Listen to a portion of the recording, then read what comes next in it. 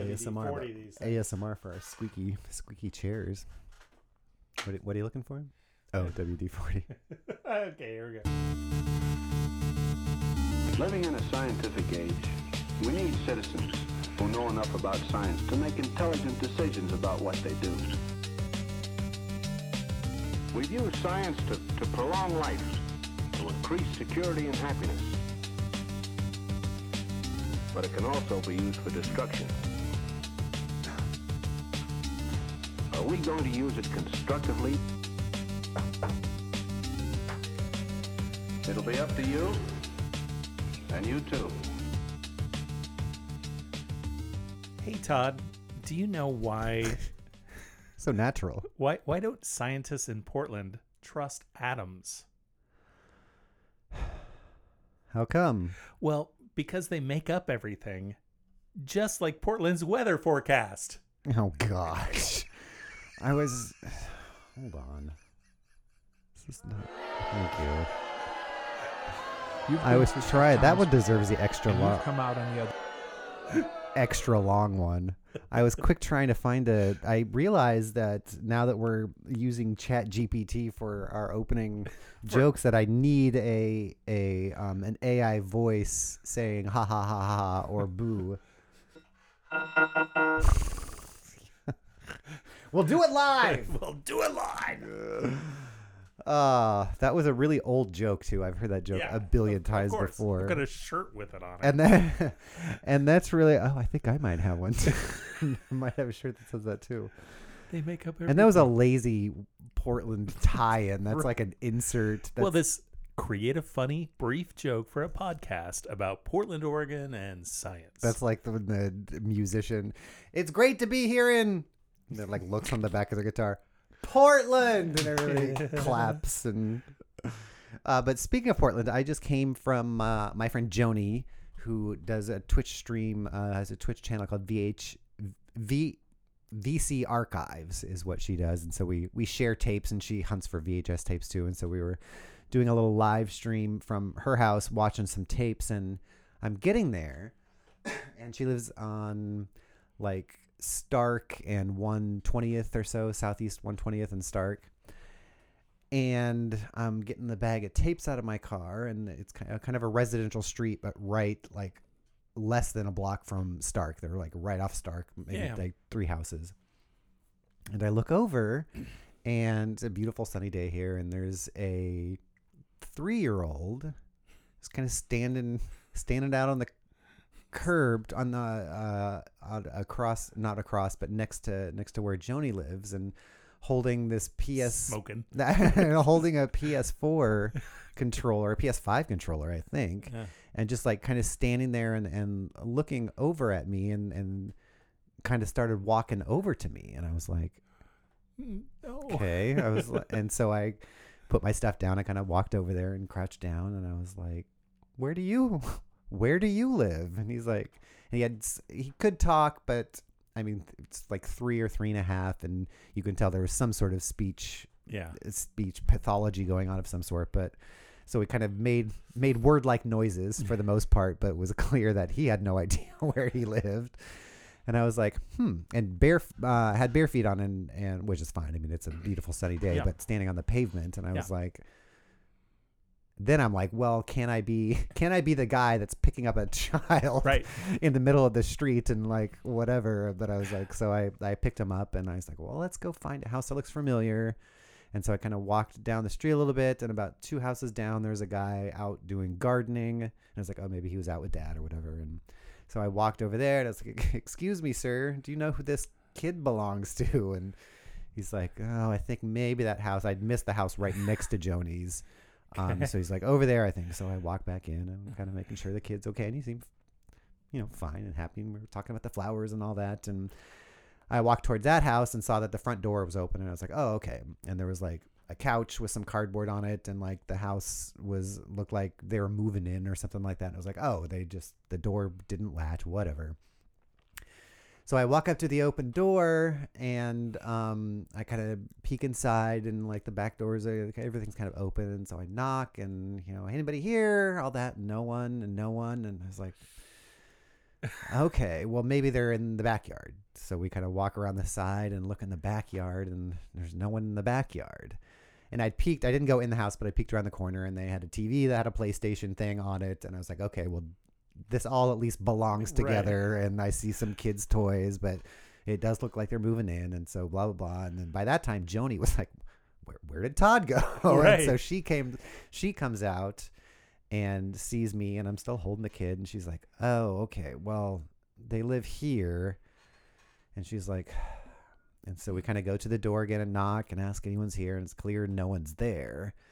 And so we're like, well, now what do we do? And then someone pulls into the driveway, this dude in mid-20s, maybe, kind of a skinny-looking, shaved head guy in this kind of beat-up pickup truck. And Joni's like, oh, that's him. And I was like, okay, so clearly there's more going on. They're not just moving in. They are just in what I'll call a state of flux in their home.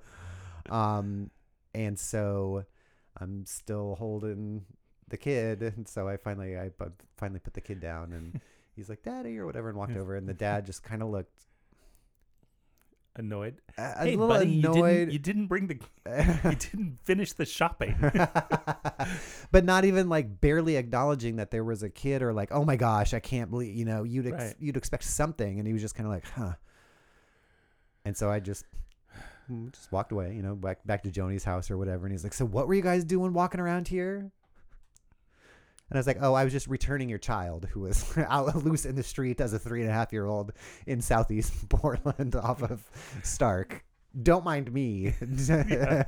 I'll try to stay out of your way.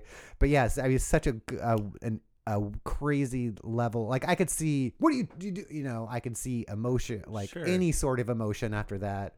But it was just so like, oh, weird. You're giving me my newspaper that was on my driveway. Like it was that sort of a. So, yeah, I think the house has some problems there, I guess, which is heartbreaking. The kid was very sweet and very cute, but that was my adventures in Southeast Portland today. But there is news that we won't really go into too much, but on behalf of my buddy Colin, I feel like I did have to mention that Damian Lillard has requested to be traded. Damian, we don't ever talk about sports here, and it's not something I care all much about, but Colin was very into the NBA and always hated Damian Lillard because he was so good, but he wasn't on the Lakers because the Lakers is his team. And Lillard had said on and on that he wanted to stay with Portland, but he wanted to build a championship team and stuff like that. And I think in this latest draft, Portland picked some younger players instead of organizing something else that would help him, because he's getting older. And I'm assuming that he wants some championship rings because he is really, really good. So he finally, after years of saying, I'll stick around if he, this last time was like, if they're getting younger players and not someone on my level that will get championships, then I'm out. So I don't think they know where he's going yet, but I think that was announced yesterday. So I have no opinion about that. I don't even know what opinion I should have. I don't. I guess I don't. Bye. Anyway, it is a bummer because they got really, really close. It was either 2 years ago to the championship, and I feel for the guy because you don't want to just like abandon teams and uproot yourself and all that. But I get wanting to go where your talents can be. Your career is best. Yeah, totally. Cemented in some rings too. Yeah.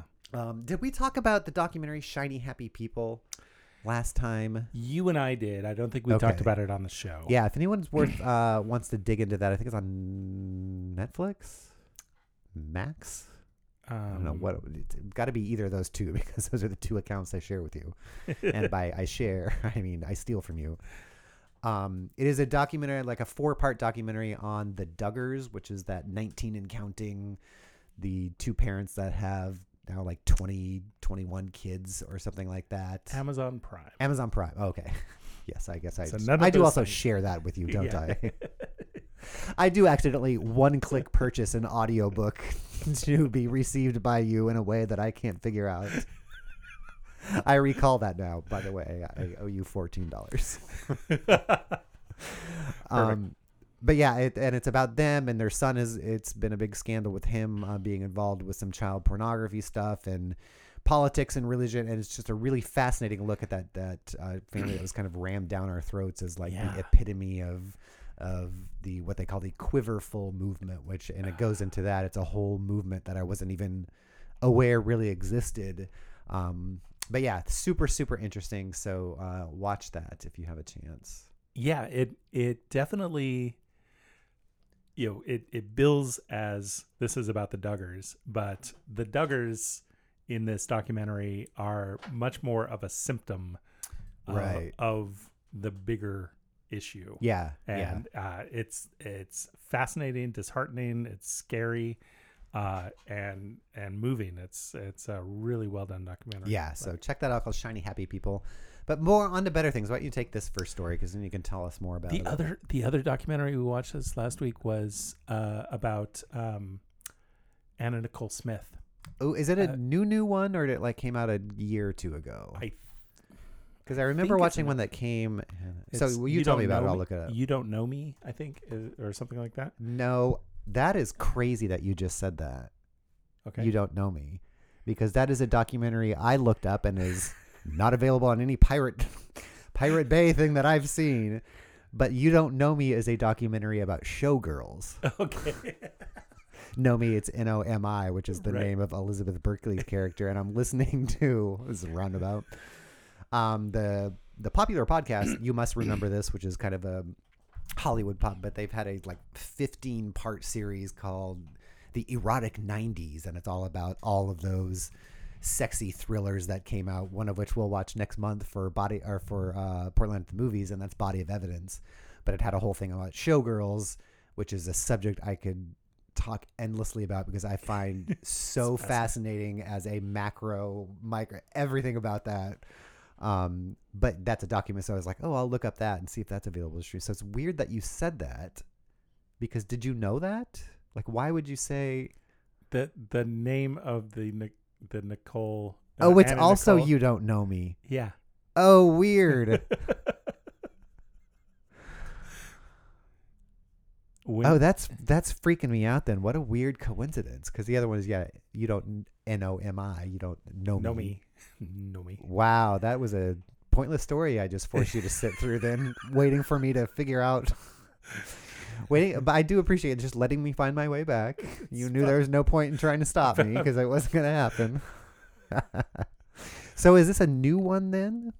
April 17, 2023. Oh, yeah. Interesting. Yeah, it's in that there's a style of documentary that everybody's doing right now, which opens with somebody talking, like doing hair and makeup, getting their microphone on, and setting up the lights, and that's the opening, and then you cut to all the things. I'm gonna have a really hard time talking about this because it's so personal to me. Totally. And so it's about Anna Nicole Smith, and it's she had such a big personality and big moments. When she was in the American Music Award moment, there's these incidents that happened that we were all witness to, or the next day witness to, and interesting seeing that pieced together with who she was raised as, and the issues and the childhood and the and finding her way to fame, and the billionaire, and all the things. Yeah. It's a really fascinating story, and well, that's good, really because well I feel like, and I'll have to look that up now too, there was another documentary about her that came out like 2 or 3 years ago, and so I'd figured that I'd seen it, but I'll check it out. But yeah, this is a good one. I mean, when she did her Guess Jeans campaign, do you remember that? Oh my gosh, she was just everywhere. Gorgeous in that. Yep. And she has an outsized personality and story, and just is pretty fascinating. Oh, good. I'll check that out. Yeah, that's a big one. So thousands of Twitter users report problems accessing the site. In a tweet on Saturday afternoon, yesterday, Elon Musk said that verified accounts are now limited to reading 6,000 posts a day. For unverified accounts, the number drops drastically to 600 posts a day. New unverified users can only access 300 posts a day. So what they're doing is kind of what Reddit is struggling with as well. All of the AI companies are scraping as much data as they can possibly get from as many human writers as they can possibly get to And feed is the there AI engine. Is there a sudden surge in that because Yes. of all this AI stuff? Yes. Okay. Yeah, and so their usage rates are spiking, and the revenue rates are staying the same, because when you've got a bot that is scraping Twitter, it's not clicking on any ads. Oh, right? yeah, sure. And so their ad revenue is flat or going down. Right. And their resources that they're consuming to deliver tweets is spiking and going up. And so he's clamping down and being super reactionary, which I get it from the technical side, but from a consumer side, I'm like, your value benefit is tweets, and so that better be unlimited. Right. Just out there. Well, and I noticed too, I sent this to you guys yesterday, that you, unless you're signed into an account, you can no longer view anyone else's tweets, which is, I think, a terrible decision, because so much news, like all that stuff, is passed around, whether or not, like I don't follow Twitter, but I see Twitter come up and all my news stuff too, or links to that. And that's a bad decision, because then you can't even get anyone to your site to see what it's like to be like, oh, I should sign up or whatever, if you can't see it at all. So I have stayed off of Reddit. I'm no longer part of Reddit, and probably do the same with Twitter here shortly. Wow, you're gonna go to Mastodon? No. Truth Social, yes. Well, don't go to Virginia, because they're going to become the latest state to require age verification for online pornography. Mark, what would backers say this law is for? It's for the children. It's to keep the children safe. Keep the children safe. We're coming for the children. That's right. People who want to browse online pornography in Virginia will have to identify their age, and this is the part that is the hiccup, identify their age using unspecified technology. It's also not clear how effective the law will be after Louisiana's law went into effect in January. Users noted they could easily bypass restrictions by turning off their phone's Wi-Fi or by using a VPN. Yeah, if you look at the map of who's searching for VPNs right now, like Virginia is like dark red and everybody else kind of light pink. Excuse me. So it with nearly universal support, went through the General Assembly, and it allows people to sue content providers for, quote, for damages resulting from a minor's access to such materials harmful to a minor. I'll restate that so we can all follow along. It allows people, that's you and I, Mark. Yeah. We can sue content providers, quote, for damages resulting in a minor's access to such materials harmful to a minor. So there's a lot of unspecified languages going around in that, and allowing people to sue for that is a little wild. They said in the February meeting that it's all about protecting children, of course. But Jason Kelly, the Associate Director of Digital Strategy with the Electronic Frontier Foundation, said the technology poses several risks.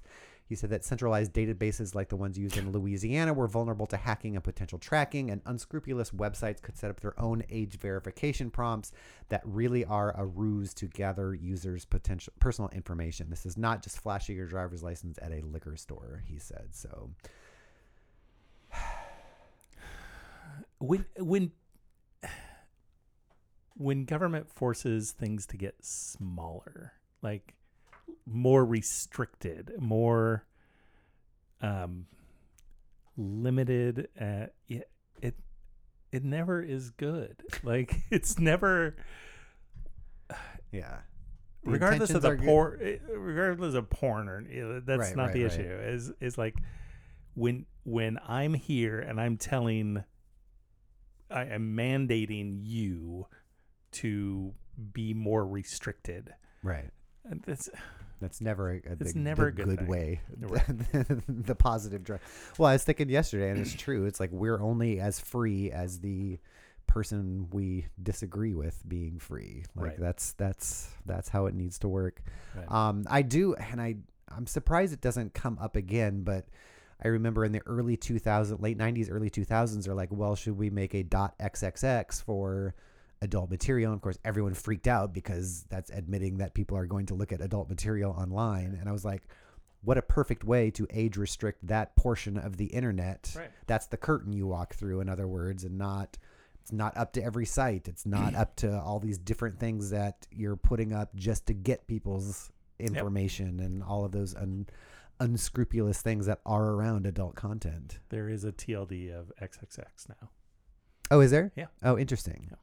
Is that something that you could just opt if you want, or are they going to kind of mandate that over the certain amount of years you need to migrate there? No.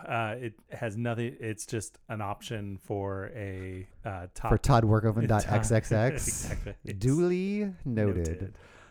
This next story, which I pulled, I guess, because I thought was interesting, but is not. Maryhill Museum names it. Whenever I get off this mic like this, it tends to do that weird doubling up. Speak into the mic. Maryhill Museum names a new leader in Amy Behrens, who was the executive director of Southern California's Cultural Center. She'll become the newest leader of that most intriguing arts institution, which is a cultural mecca, this PR release says, many miles from the region's largest population center. It is a place that I've never been to. I pass it. I've been passing it a lot for the last 25 years, but I go up 97, and Right. so like that would be going the wrong way Right. or whatever. So I've never been there, but apparently they have Rodin sculptures, indigenous objects, historical American realist paintings, a rich array of Orthodox icons, and furniture designed by Queen Mary of Romania. Yeah, which is really neat. I've been into the parking lot. I've never been inside the museum. Well, I didn't they know, were closed. which I did. I've walked the grounds. Okay. Yeah, I've seen it from the other side of the river, and it's beautiful. It was built in 1914 as a concrete mansion for Sam Hill. Is that just a Northwest thing? What the Sam Hill, or is that a national? Because my mom always said it, but she's also from the Northwest. Right. So, what the Sam Hill? He was the entrepreneur and road builder, Sam Hill, who decided 3 years later that it should become a public museum. And it sits on 5,300 acres, part of which is that Stonehenge, which I finally did go to a couple of years ago. But I didn't know that Stonehenge was on that same property, which just must be then divided by the highway. Yeah, it's there's a RV park and everything by the Stonehenge. We go to Stonehenge probably once a quarter. Oh, we, funny. we go there all the time. I've been there exactly twice. Once to be like, I've been passing this for 20 years. I need to go see what this is. And then last year when I took some Dr. R.I.P. video footage there, I stopped again. It was one of our first outings during COVID. That's a great idea. In the peak of COVID. Yeah. We're like, we have to go outside somewhere. Yeah. Let's do something. Oh, that's perfect. So that's been around since 1929. That's Stonehenge, which is crazy. We had 2 sports stories this time. This one, Portland exploring 2 sites now for a $1.2 billion with a B cost for possible Major League Baseball expansion. So there's basically 2 sites, one of them being Lloyd Center and the other one being out in Beaverton, a golf course. Stadiums are such a very complicated feeling, and I guess not very complicated because like if you look into, because it's creating jobs doing this, it's just funneling more cash out of our own city and then using our own money to build it, and it's always promised this and that, and it's just never that. Right. And to put it literally where the Lloyd Center Mall is, like downtown, basically, which we already have one, I guess, which is a soccer stadium, but it's probably not big enough to do that. But look, I feel like these things should be done in times of like, we've got it all the rest of it taken care of. Now, what do we want to do for leisure? But like when we're just going to have to bulldoze homeless people into a ditch to make room for baseball, a sport which is fine, but dying literally, and they're like trying to change rules and try to make it so that people want to come. I mean, Just go to a pickles game. that's exactly. exactly like those types of games and those leagues, just like hockey too. Yeah. Those small leagues are so fun and so community based and so already in the infrastructure. Right. And don't cost $1.2 billion. Exactly. So it would be a 35,000 seat ballpark. There's some sketches that leaked. That's why this is kind of big news in this year. So it's Lloyd Center and Red Tail Golf Course in Beaverton, which I wouldn't have much of as big of a problem in Beaverton either. That's out on the outskirts. It sounds like if it's a golf course, it's already part of it. So anyway, Portland is one of the country's largest cities with relatively few professional sports teams. Yeah, because we only have basketball, really. Yeah. We don't have a WNBA team, do we? No, it's the Seattle Storm or whatever. Well, you can do this our next segment, just the headlines, which we're the only podcast to do. That specific segment. This is a joke for like me and basically two other people, one of them not being you. But go ahead to read our just the headlines segment. Okay.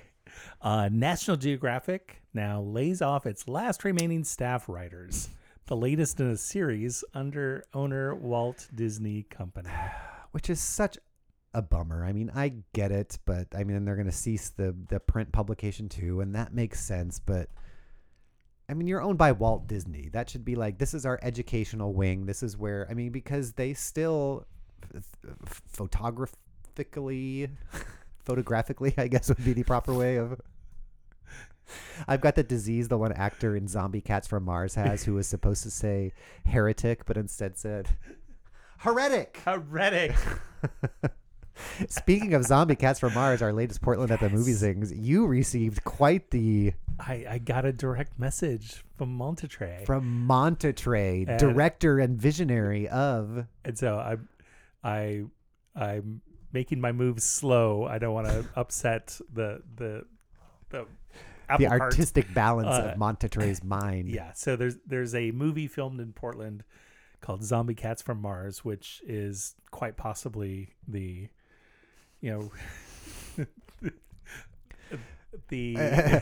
I guess I would phrase it differently depending on if you surprise me with a call-in from one of the actors in the movie who seemed crestfallen that I perhaps did not heap nothing but praise on Zombie Cats from Mars.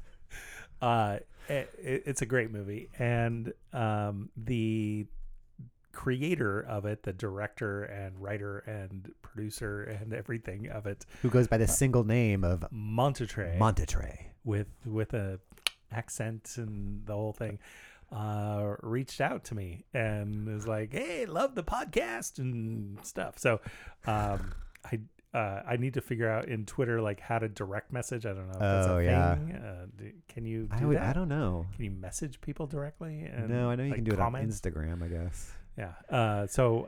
We are 0 for 2 on working our way into low budget horror movies. We lost our chance with Harvest. We're gonna get in the trilogy of Harvest of Fear. We're gonna get in the prequel. I know. For Zombie Cats. I hope That's so. that I'm working on.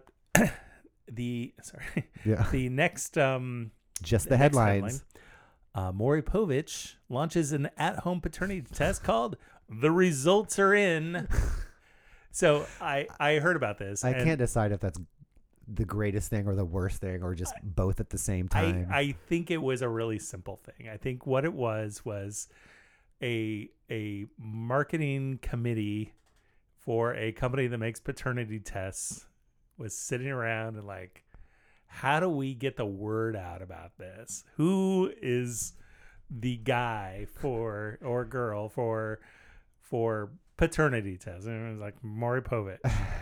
Okay, let's call him. It is a pretty great idea. So I look for those at a dollar store near you. I guess the Maury Povich brand of. But can you imagine having to go up though and buy that?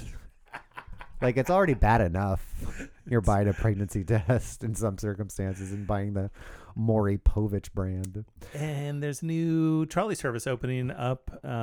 It's kind of a little bus that looks like a trolley that services a service that carries passengers to Multnomah Falls from Troutdale. Yeah. So starting yesterday. Oh, yeah. Starting yesterday, July 1st, a new trolley service carries passengers from downtown Troutdale to Multnomah Falls.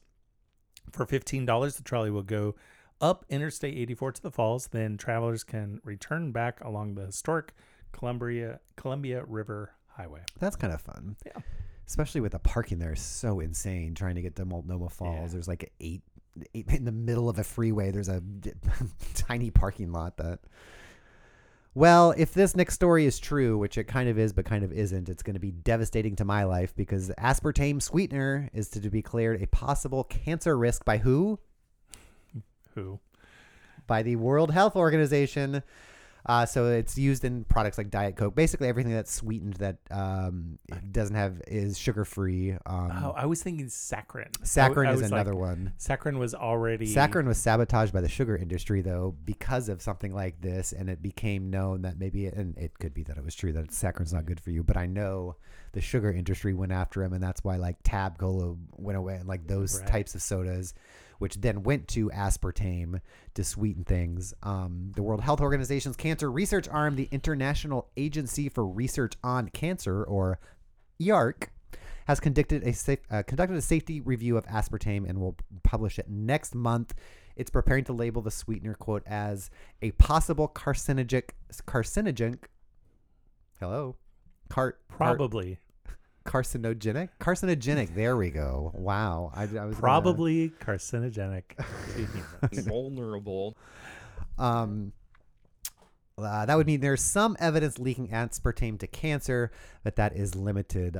So it's likely to cause controversy. And I'm partly reading this because in a month from now, when we all start hearing stories about how aspartame is going to kill you with cancer, that's not really what's going on. They said they find a tiny bit, but just because of how science works, they now kind of put that in that category. Because it's human beings are a soup of many things, and so to pinpoint things like this is not easy, and to blame everything on one chemical when there's a lot of that going on. But it is a potential hazard because it did show up sometimes somewhere in mice, and so the food industry expressed concerns about the report. Blah blah blah. It doesn't say how much you would need to take, and it's one of those, it's like, well, if you ate like 4 gallons of it in one day, like every day, your arms for are your arms will just fall off. They say aspartame is one of the most thoroughly researched ingredients in history, with over 90 food safety agencies across the globe declaring it safe, including the European Food Safety Authority, which conducted the most comprehensive safety evaluation of aspartame to date. There's existing evidence, blah, blah, blah. So that's going to change, but be aware that when you read those headlines coming on, that's not what probably it will be spun to say. Well, you were talking earlier about AI. We ourselves had an AI generated book of nonsense. Why don't you take that next story? So an AI generated book of nonsense are all over Amazon's bestseller lists. So before I read this, like, I do still engage with TikTok, and it seems like every other video that I see is like, you can be a creator and you don't need to do anything. Like, and so I know where this is coming from without reading the story. Right. It's like 20 somethings out there becoming a creator will generate an ebook that gets uploaded to Create Space in Amazon. Okay, here we go. As of Wednesday morning, Amazon appeared to have taken action against the books, but the episode shows that people are spamming AI-generated nonsense to the platform and are finding a way to monetize it. Looking at the bestsellers in teen and young adult contemporary romance ebooks top 100 chart, I can see 19 actual legitimate books. So 81 of the top 100 are not. AI nonsense, which I enjoy that term.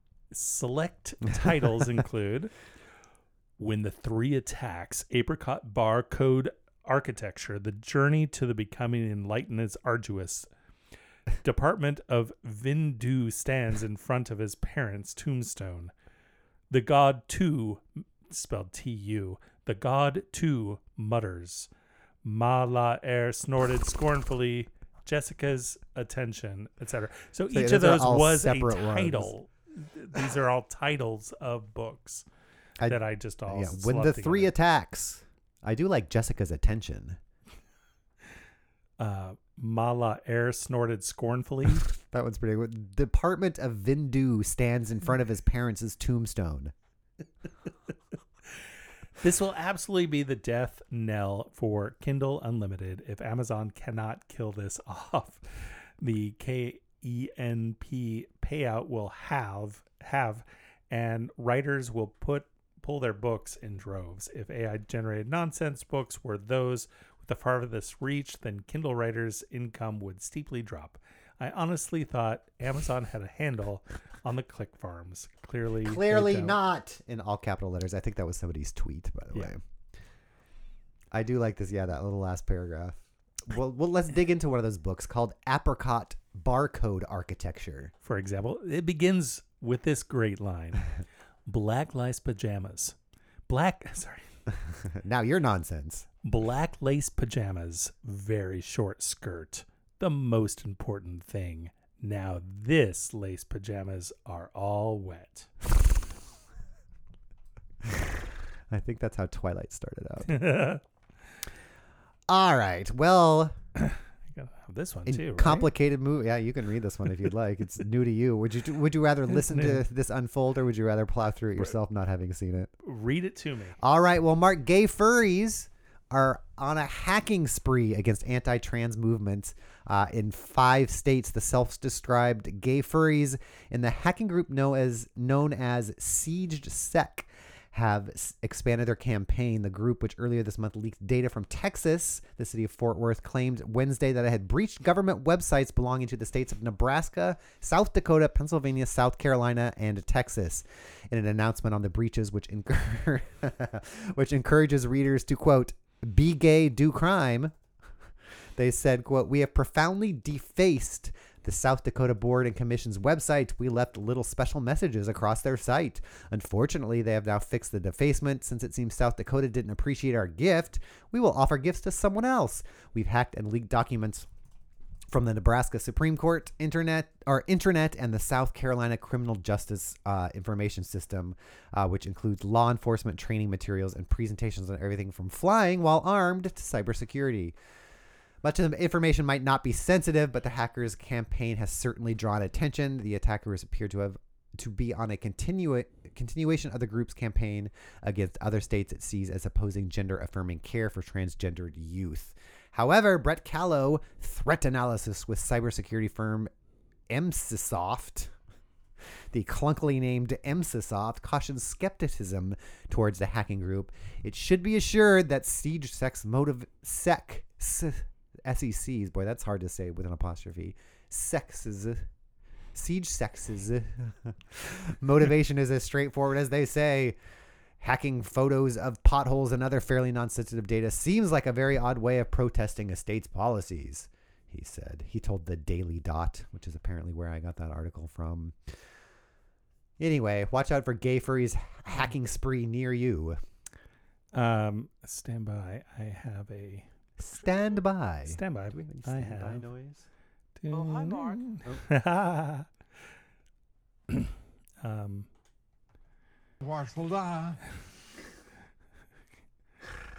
I just pulled up a picture of their conference room. Yeah. Is that an AI version of dogs playing poker? No, Mid-Journey. I just said a conference room full of furries and a professional. Oh, I'm looking. I didn't have my glasses on, but yeah, those are some highly rendered furry anime looking things that I thought were dogs playing poker, because that's what it kind of looks like.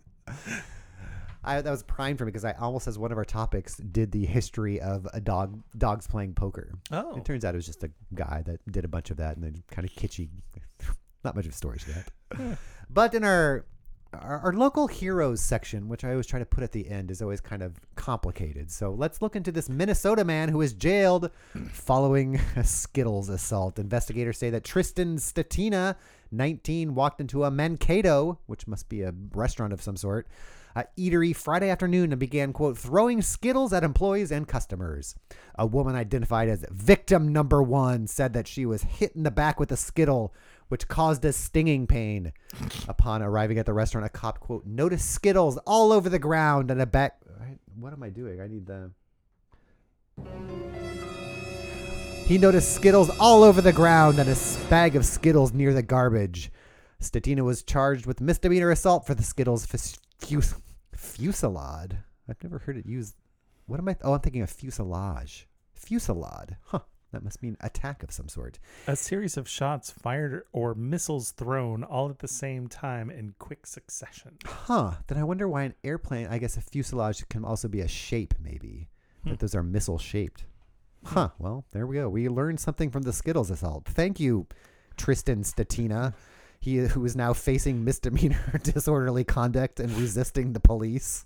He was also arrested earlier for possession of LSD and marijuana wax. But, and the probable cause document lists, quote, no permanent address. So, anyway, not necessarily a hero, but I do like his charm, throwing Skittles at the lady who, quote, just spreading joy, caused a stinging pain. He was wanting everyone to taste the rainbow for Pride Month. Anyway, that is the news for this week. So as I kind of mentioned with the background in dogs playing poker, that I was poking around my own notes for possible subjects this week, and I was reminded of that a documentary that I can't find, but I swear it was on PBS about this in the 70s, they did an experiment trying to catch neutrinos and other things that you can't see, hear, detect, have weight, are blocked by anything. Dark matter. And then, and building some sort of gigantic pool full of dense water that they somehow were catching it from the moon or some crazy that is like, oh, that sounds interesting. And it turns out that neutrinos are incredibly complex, and there is way more, speaking of nothing to the story, way more to that story that I care to tackle in one thing. So instead, we're going to learn about George Washington Carver. The next thing that comes up, of course, right after you think of neutrinos. So why don't you tell me what you know about George Washington Carver? Mark, white man. Was he black? Middle-aged white man Mark. He was black. black. Yes, he was an African-American. He wasn't president of the United States. No. And that's George Washington. That's pretty much all I know. Yeah. Because I'm terrible. Oh, so you only know he's black. Yeah. Oh, that's interesting, because usually people know two things: that he's black, because we hear about him during Black History Month. Yeah. He's one of the several that is trotted out there, and his invention of peanut butter, because he is notable for all the things that he invented with peanuts. A lot of that turns out not true at all. So let's take a look at George Washington Carver then. Well, nice. Then so you're coming in from ground zero then. Yes. So he was African American. He was born right before the Civil War officially ended in June of 1864 in Diamond, Missouri. Born on a farm. And him and his mother were owned by a man named Moses Carver, who was a white farm owner. And he and his mother were stolen from the Carvers. The Carver went out to find them, only found the baby. He was a baby at the time, so he could never find the mother, who was probably bought to be resold somewhere else for something else, and brought back and raised George Washington Carver until he was 13 years old. So yeah, the mother and the sister was kidnapped. They only found the baby. So they raised him and his younger brother James, and taught them how to read and write, and brought them to school. George was sick a lot as a kid and frail, but instead the mom Susan taught him how to cook, mend, embroider, do all those things, and to garden, and how to concoct simple herbal medications. And he developed this keen interest in plants, and he started experimenting with all this different stuff, crops, how to grow stuff. He became known as the plant doctor to local farmers due to his ability to discern how to improve the health of their gardens, fields, and orchards. And that was all kind of by the age of 11 and 12. And so he attended the all-black school in a nearby town of Neosho. And he was taken in then by another couple, because Neosho was miles and miles down the road from where he grew up, and back before cars, that was a problem. So he was sleeping at the school. So he was then taken in by a black couple who lived near the school. And they took on George Washington Carver. So he moved to Kansas, and they started going to school there. From one Midwest town to another, and attending other schools there. He graduated from Minneapolis, in Minneapolis, Kansas. Kansas likes to they have Kansas. Oh, that's Kansas City, Missouri. I'm thinking of. Right. Everyone's just borrowing their neighbor's largest city to name their state after. So Minneapolis, Kansas in 1880, and applied to Highland College in Kansas. And he was accepted there. So he traveled all the way there, and they turned him away because they said, "My goodness, I didn't realize you were black. You may no longer go here." So he ended up enrolling in Simpson's College, which is a Methodist school, and they admitted everyone. So he got into there, and he got into the art program because he enjoyed studying art and was doing botanical drawings. But then his art teacher said, you have a pretty keen, who actually accepted him. He didn't have a portfolio to show or anything, but wanted to get into art there. And I think she was building the art program. So kind of took a chance on him because he didn't really have an art background, saw that he did a lot of botany drawings, and suggested that maybe he go into plants and flowers. So he applied to the Iowa State Agricultural School, now Iowa State University, to study botany. And he became the first African-American to earn a Bachelor's of Science degree through what is now Iowa State University. So he did a lot of studies on fungal insecticides and soybeans and sweet potatoes. And he, like a lot of what they call mycology, which is the study of plant diseases and those types of thing. He got the attention of Booker T. Washington, who was at the famed Tuskegee University, and started working there. One of his big things, George Washington Carver's big thing, he was more of a less of a I'm writing this all down, I'm using these exact measurements. He was a learn by doing. I'm doing all these basically experimental things to see what works, what doesn't work. He wasn't like one of those strict, he always loved being, and his big push was he wanted to teach Southern black farmers how to be self-sufficient and how to get out of the system, because cotton had just wrecked the soil and it wasn't growing anymore. So what would happen is that black farmers would borrow money from like the grocer, get a tab going there until their crops came in. They wouldn't be able to sell their crops, which meant that they had to work basically it was just a different form of slavery, basically. And so he wanted these farmers to have independence. And so he introduced the idea of sustainability, which is you need to rotate your crops. You need to put organic soil into stop with just putting this farm or this store-made fertilizer.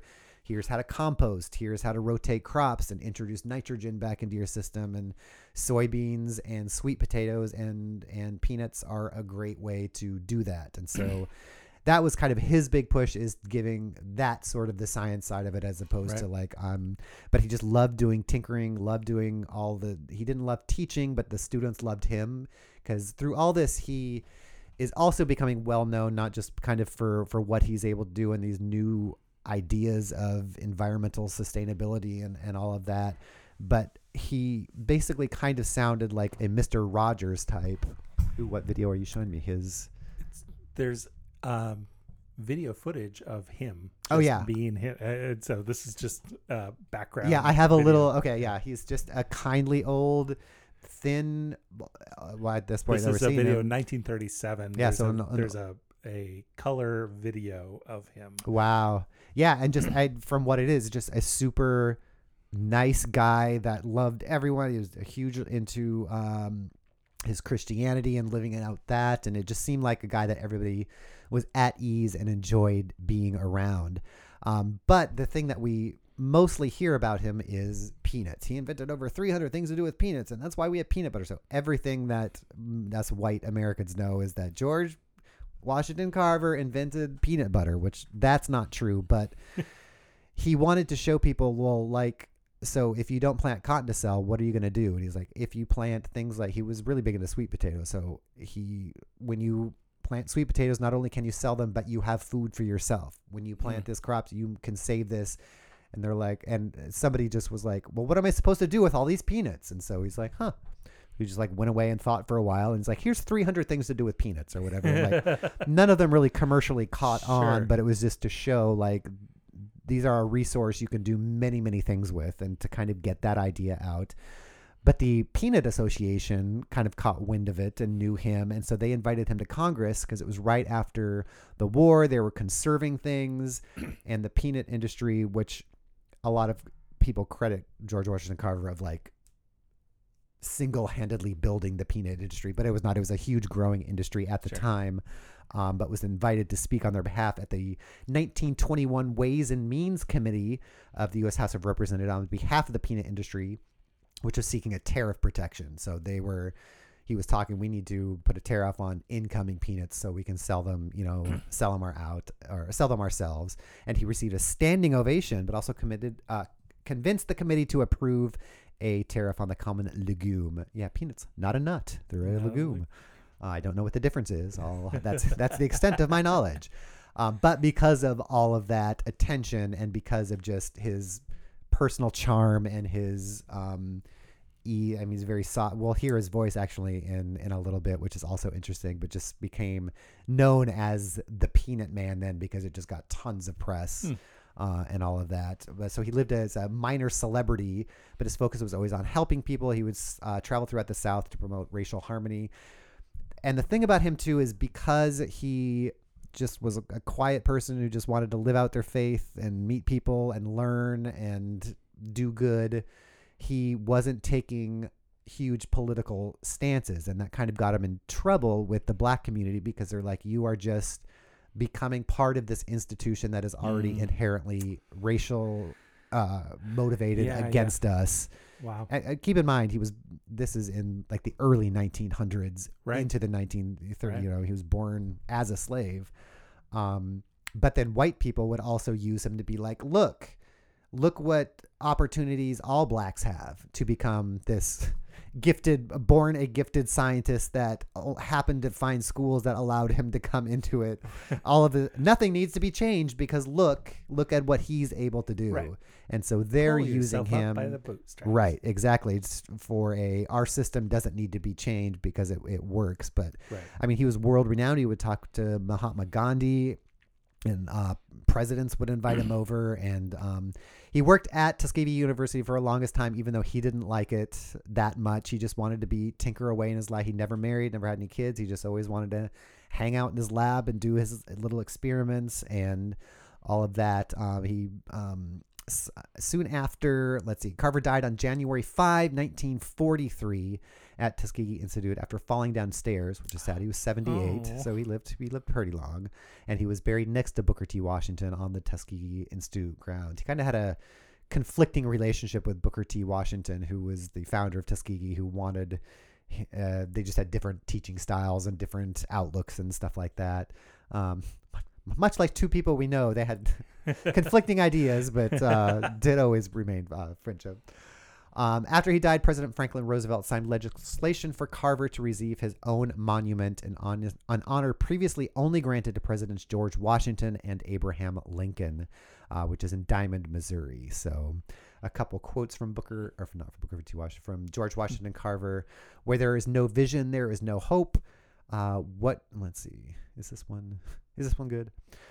What you can do when you can do the common things of life in an uncommon way, you will command the attention of the world. Yeah, which is a pretty great thing. So there is some controversy now that it's kind of funny as we're all kind of revisiting history with new eyes and new information, that there was a little bit of controversy about him. And some people say that, in fact, there are historians that say he's only famous because he was black. Like he wasn't the studious, like write all this down, make sure he was, I mean, he kept notes and stuff like that, but he was a little more out there on his own. So some people say that because, it's only because he's black, but he does have a long history of very, very important things, especially those things about crop rotation and sustainability. But I wanted you to hear the voice of George Washington Carver.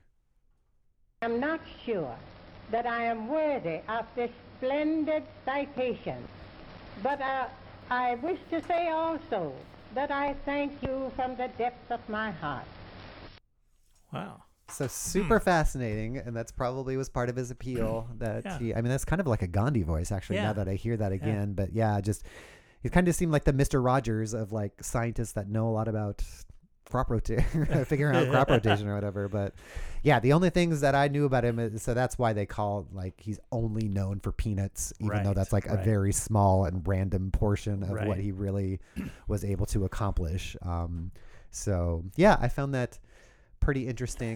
That's really fascinating. The Dust Bowl was such a dark moment, phase of our country's history. Is that whole breadbasket got eviscerated by bad farming habits, caused a local weather event effectively.